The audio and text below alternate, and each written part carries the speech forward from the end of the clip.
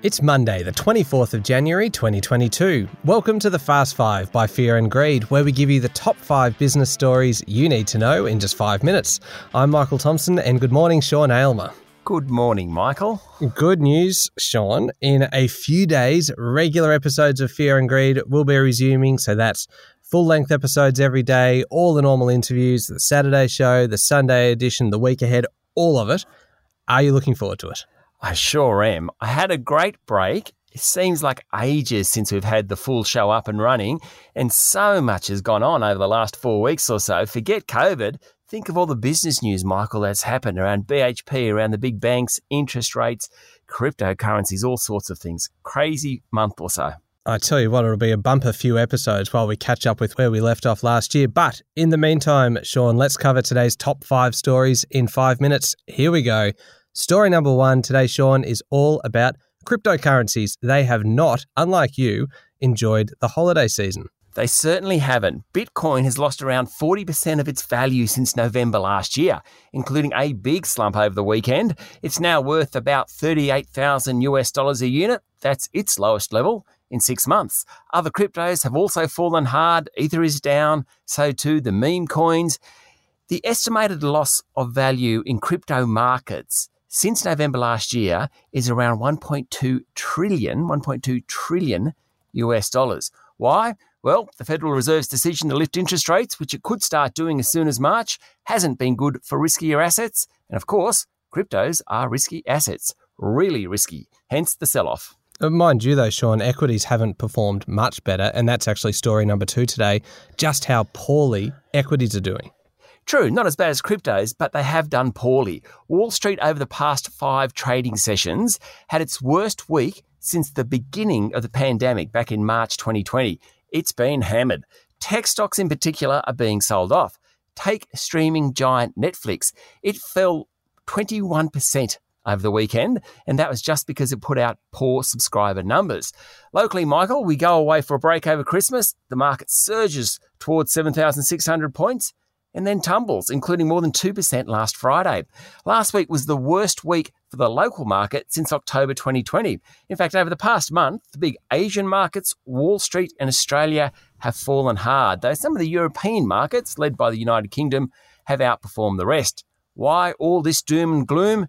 Investors are worried about interest rates rising in the United States particularly, and what that means for global economic growth.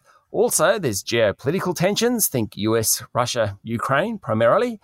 Throw in COVID numbers and disappointment that we're still in the middle of the crisis, alongside inflation pressures around the world. There's plenty of reasons to sell, Michael. Yeah, there sure is. Now, Sean, story number 3 today. The big Australian BHP will officially return home tomorrow with a British court expected to formalise the end of the company's dual listing structure. Yes, 96% of shareholders voted for BHP's main listing to be on the ASX. Chair Ken McKenzie said that decision will be worth around $6 billion in franking credits when the company eventually divests its petroleum division. That's due in the middle of this year.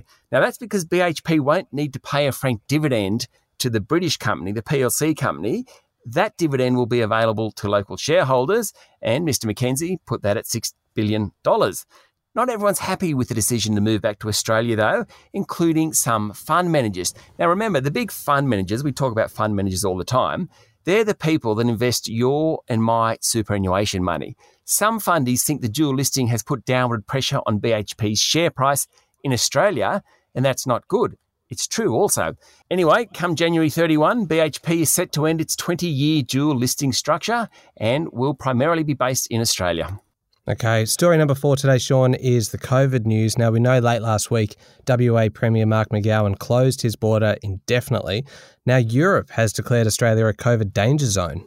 It has. The number of cases in Australia obviously remain high and there are far too many deaths, but it does seem that the hospital system so far is coping and the peak in terms of numbers seems to have passed. Yesterday, the European Union singled Australia out as a COVID hot zone with extra restrictions imposed on Australians travelling to Europe. Now, Canada and Argentina were also nominated as hotspots by the EU. The US Centres for Disease Control and Prevention issued a warning to avoid travel to Australia. That's the first time that's occurred. Now, locally, premiers are working towards getting kids back to school. Yesterday, New South Wales' Dominic Perrottet said rapid antigen tests will be distributed to more than 3,000 primary and secondary schools across the state. Seems to be the big focus at the moment. Now, Sean, I have missed you doing this, managing to cram a very big story into just one of our 5 stories. Story 5 today is all about the economy, but you have narrowed it down a little bit to interest rates in Australia. Yes, over the past 4 weeks, there's been some pretty decent economic data around, none better than last week's labour force figures, which show an unemployment rate of 4.2%. Quite incredible. In fact, the lowest rate since 2008. Now, remember, the labour force, and specifically wages growth, are the critical factors around when local interest rates will rise. An unemployment rate of 4% or less, which is very possible in the next few months, it has to trigger wage growth pressures.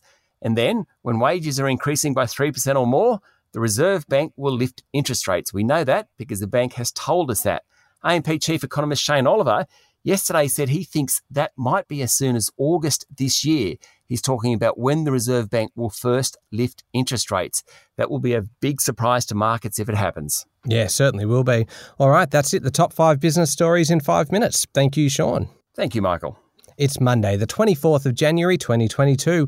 Remember, full-length episodes and interviews are all back from Thursday, so make sure you're following the podcast and join us online as well on LinkedIn, Twitter and Facebook. I'm Michael Thompson, and that was The Fast 5 by Fear and Greed. Have a great day.